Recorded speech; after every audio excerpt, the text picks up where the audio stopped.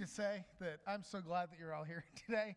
I know we've got a lot of folks who are in visiting. We've got a few baptisms today, and we've got family members from out of town and others in. Also, we've got folks that I haven't seen in a little while, and if that's you, it's also so good to see you.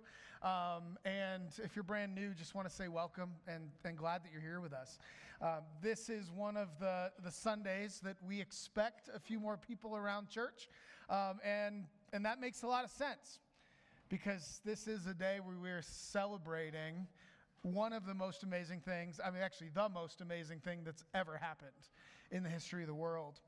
So again, my name is Matt Witt. I'm one of the pastor elders here at Calvary, and I just want to say welcome again because it is a joy to worship with you. It's a joy to be here, and it's such a great day to praise the Lord. If you are here and you are a Christian, then you may be aware that you are a weird person, right? You may be aware that there is something truly strange about you. There is something different about you than the rest of the world. Now, if you're not a Christian and you're here, then you are aware that everybody else in this room is truly weird, right? You are aware that there are things that we believe, I believe, that you think are ridiculous and foolish. If you're a Christian, you believe something that the rest of the world counts to be absolutely ridiculous and foolish. And that is that we believe that Jesus Christ died and rose again. You are a fool if you believe that, according to the world. A couple weeks ago, I had a conversation with someone who was just startled that someone as, and this is their words, smart and intelligent as I was, could possibly believe that the God of this universe would come and be born as a baby, that same one would grow up and be crucified, that God, right, would go willingly to the cross, and that it's foolishness to believe that anybody can come back to life after 3 days. Maybe a couple hours, right? Maybe 1 day, but 3 days, really? So let me just tell you, if you believe that, you are a fool, and you are in good company, because I believe it too. Church, we live in a world that does not believe that people are capable of such change and transformation, such that someone who was dead can become alive. But Christians, we believe that happens every single time God reaches out to one of us, calls us to himself, and we believe. For before we knew Christ, we were dead as Jesus was in the grave. And upon receiving that faith from him, we believe, and we too are raised to life. You are a fool if you believe such things. And that's a good thing. That's a good thing. Right? The world does not believe. And we will meet people every day who think and hold a contempt for us because of what we think and believe, because we hold fast to the words that Scripture teach us, that Jesus Christ died and rose again.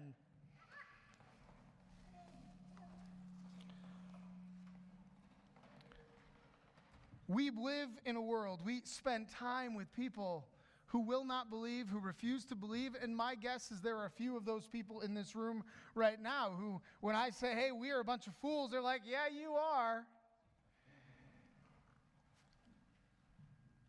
The Bible tells us that it is foolish.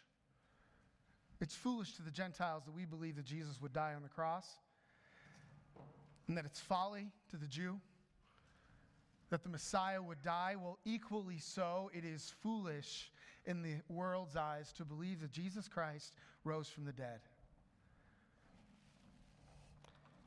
The thing is as we enter into the story of Scripture, what we see is that it's not just the world that was unsure or in disbelief over the resurrection of Jesus Christ.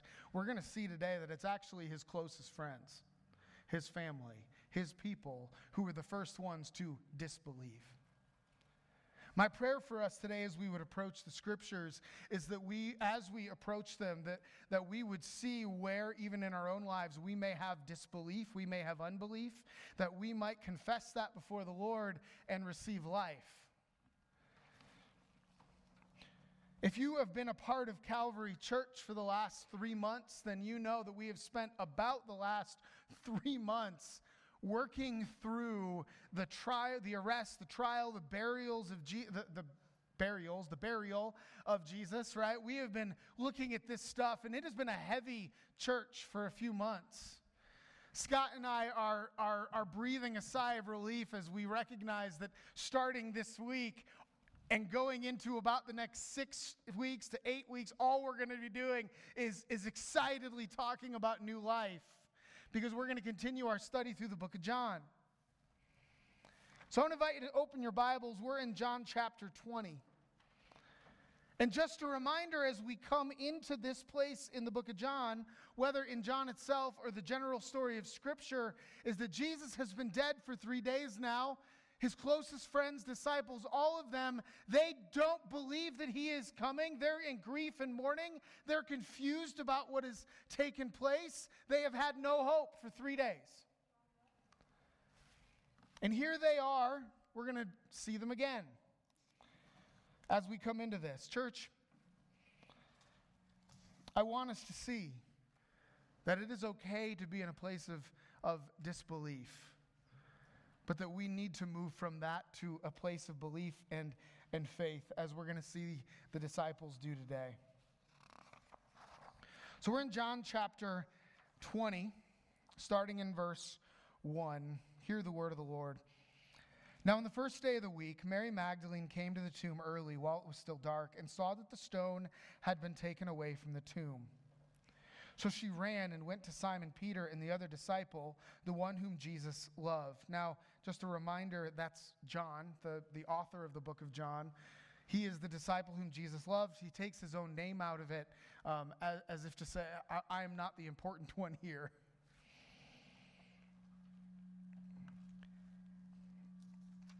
And he says to them, she said to them, they have taken the Lord out of the tomb, and we do not know where they have laid him. So Peter went out with the other disciple, and they were going toward the tomb. Both of them were running together. That's Peter and John are running together. But the other disciple outran Peter. So John wins the foot race. And he reaches the tomb first. And stooping to look in, he saw the linen cloths lying there, but he did not go in. Then Simon Peter came, following him, and he went into the tomb. He saw the linen cloths lying there, and the face cloth which had been on Jesus' head, not lying with the linen cloths, but folded up in a place by itself. Then the other disciple who had reached the tomb first also went in, and he saw and believed, for as yet they did not understand the scripture, that he must rise from the dead. Then the disciples went back to their homes. This is the first of many resurrection stories in the book of John. It parallels the stories also in Matthew, Mark, and Luke. Mary goes to the tomb on this morning, not expecting anything good. Right? She does not go thinking Jesus is going to be walking around, that the tomb is going to be empty. She goes expecting that her role is going to be to do the last final preparations of burying the body, to make sure it's all done right. She goes into this with no hope. She encounters an empty tomb. She runs, goes back to the disciples. She shares with them. The book of Luke tells us that the disciples thought she was just speaking idle tales. It says word for word, they did not believe her. But Peter and John run out, not hoping to find Jesus, but fearful of what they're going to discover. Maybe they're hopeful that Mary just didn't see well, that the body was in the shadows and she's mistaken. But they get there, And they're still not expecting anything. John looks in, but he doesn't enter. Peter, on the other hand, bold as always, goes straight into the tomb. He sees the scene first. There's linen cloths that had been wrapped around Jesus. They're just laying there, maybe in a pile. And then off to the side, away from that, is the special cloth that had been wrapped around Jesus' face, and that is folded up. This is the scene they see. Something happens at that point. These are two men that were not expecting a resurrection. And the text tells us that they suddenly believe. We're going to come around to that. What we're going to look at today as we look at this is three who came alive. Okay, we're going to look at three that came alive here, and it may not be the exact three you're thinking. First, we have Jesus. Jesus is alive. Verses 4 through 7 says, both of them were running together, but the other disciple outran Peter and reached the tomb first. Stooping to look in, he saw the linen cloths lying there, but he did not go in. Then Simon Peter came, following him, and went into the tomb. He saw the linen cloths lying there, and the face cloth which had been on Jesus' head, not lying with the linen cloths, but folded up in a place by itself.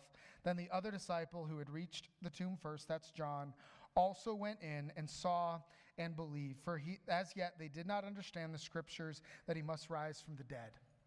Scripture is really clear here that Jesus rose from the dead. This was going to be the teaching of Scripture. Peter and John did not know what they were going to find. But what they find is a pile of grave cloths lying here and a neatly folded up face cloth over here. Such simple things that will lead them to believe that Jesus has risen from the dead. We look at that and we wonder, how do they get there from that? Well, it's actually fairly simple.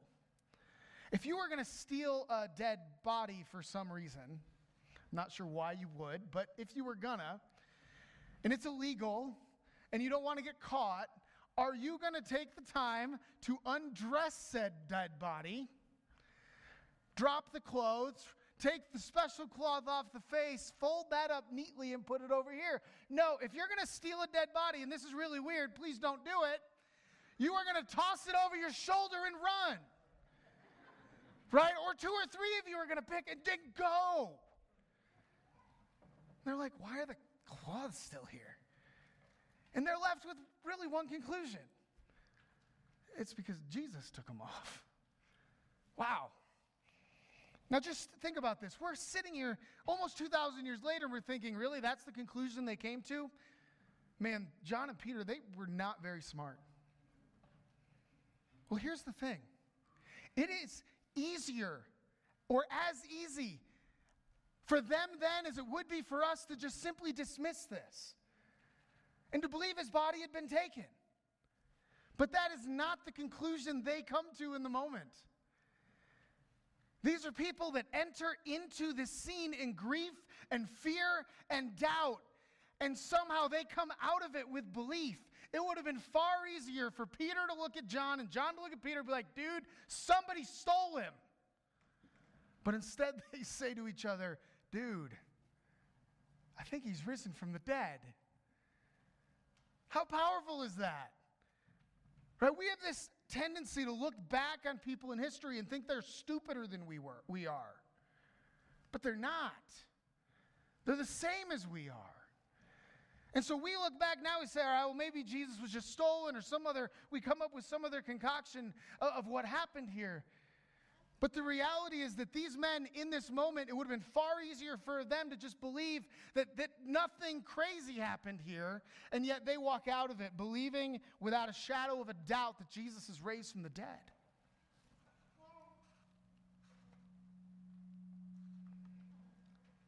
How often have we experienced these small things in life that confirm big truths? Right? For them, they see these cloths and they think he's risen from the dead. What do we see in this life? The small things that confirm the big truths of Scripture. This week, some of us experienced one. A few of us in the church were praying this week. On Tuesday, that rains or snows would fall on the fire, on all the fires, right? Well, here was the really crazy thing. Some of you know this. Wednesday morning, we have people in our church who live in both areas of the fires, and they woke up to snow in those two places. Everywhere else in the valley was bone dry that morning. Not a drop of moisture, except those two places. Just pause on that for like a second. God works. God does amazing things. God is powerful. Small things that confirm big truths, right? Any confirmation in prayer. Small things confirming big truths. For Peter and John, it's these two small details that lead them to believe that Jesus has come alive. Of course, it wasn't just those two little details, was it? And this leads us to the second that comes alive. I want to look at verses 8 through 9. It says, Then the other disciple who had reached the tomb first also went in, and he saw and believed. Verse 9, For as yet they did not understand the scripture that he must rise from the dead. The first thing that comes alive, the first one that comes alive in this is Jesus. The second thing that comes alive in this passage is scripture. John, in particular, is what he's talking about here. And he's telling us, remember, this is him narrating this, him speaking. And he says, he's essentially saying, I didn't understand as of yet the scriptures, what they said. But in this moment, he sees the cloth, and suddenly scripture, all the things that Jesus had taught to him, comes alive. It becomes real. It's not just words written on a page. It's not just something that his teacher shared with him. Suddenly in his life, scripture becomes living and active. And it's speaking to his heart, right? And so it takes those little things, those little confirmations, the cloths laying there and folded in separate piles, and suddenly it sparks that thing that Jesus said that one time teaching out of the book of Isaiah, or out of the Psalms, or wherever else it was that Jesus taught, because Jesus taught constantly out of the Old Testament, proving who he was all the way through and what would happen. But we are told over and over again that the disciples could not see it, they could not hear it, and it's not until this moment that John and Peter suddenly are awakened to the power of Scripture in their lives. How powerful and amazing to think about that. Maybe he's thinking on verses such as Psalm 16, verse 10. For you will not abandon my soul to Sheol or let your Holy One see corruption. A psalm that teaches us that God's Holy One would not remain in death forever. Their body would not rot. Right? Or maybe Isaiah 53:10, as one writer wrote, Therefore Isaiah also prophesies his resurrection. He shall see his offspring, he shall prolong his days. The will of the Lord shall prosper in his hand. How can he see his offspring if he is executed unless he is resurrected? There are passages in the book of Jonah that Jesus uses to say there's going to be a sign that in 3 days I will rise. There are passages in the book of Hosea that lead us to an understanding of the resurrection, of the promises that come. And quite frankly, church, if you commit yourself to reading the Old Testament in this book, what you will see is that the whole story leads up to this moment. The story of Scripture proclaims a Messiah who will die and be raised to life so that people like us can be saved. And suddenly in this moment, the Scriptures come alive for John, right? He's thinking about Jesus, and he's like, man, Jesus is alive. Everything he said, it all of a sudden makes sense. How many of us in the course of our lives have ever had that moment where Scripture meant nothing, and then suddenly it was like, whoa, that's what this means. The Holy Spirit comes in and teaches our hearts and shows us what God is doing and what God has said. It's not just Jesus that comes alive in this moment, but it is also the Scriptures. Now this makes me think about two potential questions. For some of us, we really struggle with the idea that Jesus rose from the dead. For some of us, we really struggle with Scripture being a valuable part of our lives. And I think these two things feed each other. If we don't actually believe in the resurrection, then we may find ourselves not actually reading Scripture. And if we don't read Scripture, then we may actually not come to the conclusion that Jesus rose from the dead. It's circular. It's circular. The world hates circular reasoning. Most of us actually probably hate it too. But the reality is that Scripture argues from its own place. It speaks to us and teaches us as a living organism. Right? It speaks to us as a person might speak to us. It shares its story with us.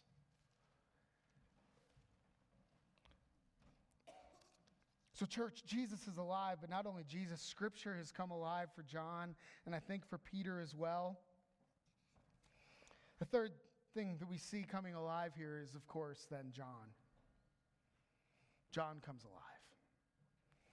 Look at verse 5 with me, and then we'll jump to verse 8. Verse 5 says, "And stooping to look in, he saw the linen cloths lying there, but he did not go in."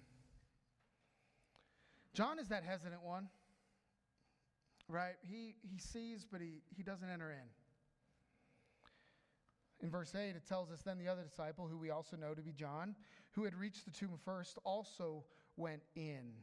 And he saw and he believed." Now, this is an important phrase here. The word believed here is the same word we see in John 3:16. "For God so loved the world that he gave his one and only begotten Son, that whosoever believes or believeth in him will have eternal life." Guys, John is doing no less here than describing his moment of conversion. The moment he goes from knowing a lot about Jesus and knowing a lot of Jesus' teachings and even kind of being friends with Jesus to Jesus being his Lord and Savior. This is John's moment of salvation where he goes from doubt and unbelief to belief. And it happened because of some cloth on the ground and the Scripture's teaching. His heart is opened up to see who Jesus really is and what is taking place. And suddenly John believes. This is a beautiful, beautiful picture of conversion. If you're a Christian, then you too have had a moment like this where you've seen Jesus for who he really is. You've heard, seen the Scriptures and what they really teach. And there's a moment in our lives where it clicks. And we go from doubt to belief. We go from death to life. If you're not a Christian yet, then I'm just going to tell you, you haven't experienced that yet. And if you're sitting here thinking, "Man, I've never experienced what he's talking about," then I have news for you. You may not be a Christian, even if you've been in church for your whole lives. Or if I can poke some fun at some of you, even if you come to church on Easter and Christmas. And I say it as light as I can. But we need to have a moment. And for some of us, it's a process of a moment, right? Where we are awakened to what God is doing and we realize that God is at work in our lives and we then commit our lives over to him because he's already working. It looks different in different people, but the question is have you ever come alive in the Scriptures? Have you ever come alive in your faith in Jesus? Or are you still as dead as you have been your whole life? When the Scriptures are read, when we proclaim, when we sing of Jesus, is there a movement in your heart? Or is there nothing? And you wonder why that guy up front gets so excited. John is sharing the moment that he gets saved. The thing is, and I think this is an amazing sort of set of details that happen here, because John gets to the tomb first, and he looks inside, and there's no change in him. But what happens? It requires him going into the tomb in order to be changed. He sees, but he hasn't entered in. And church, I fear for many of us that we have seen, but we have never entered in to a relationship with Jesus. We have never gone into the tomb with Jesus, where he was. We have never died and been buried in that tomb with him. We have never been willing to go that far.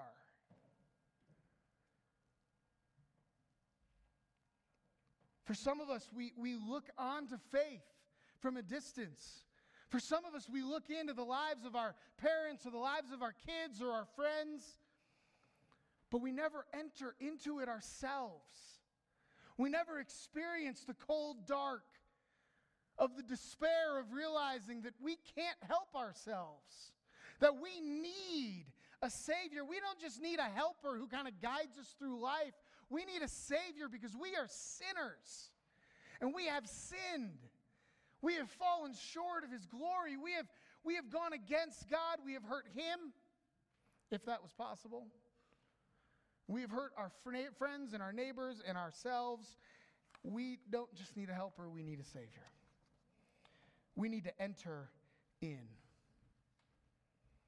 Right? We see Jesus come alive.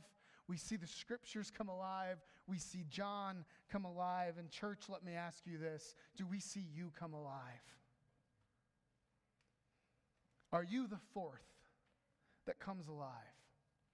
When you hear of the resurrection, when the scriptures speak to you, have you moved from that place of doubt and disbelief to the place of faith where you trust him and trust him alone? We celebrate resurrection, particularly the resurrection of Jesus, because it is equally a celebration of our resurrection.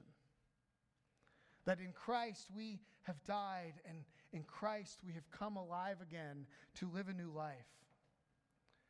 But we live in a world that constantly tells us that we can't change, or that we don't need to change, or that we shouldn't change. But everything about Resurrection Sunday, everything about Jesus dying and being risen from the dead, speaks to us about our need for change.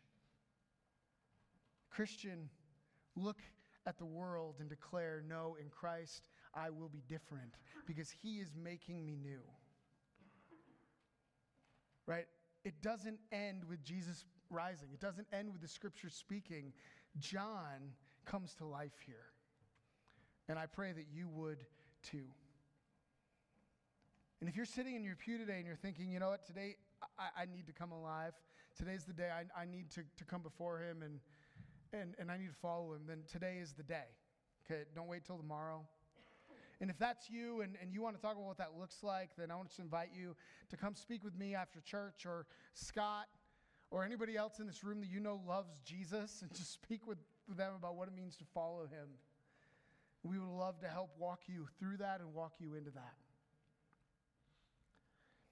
Church, we came here today to celebrate Jesus' resurrection. I pray that we would be celebrating yours as well. Let us pray.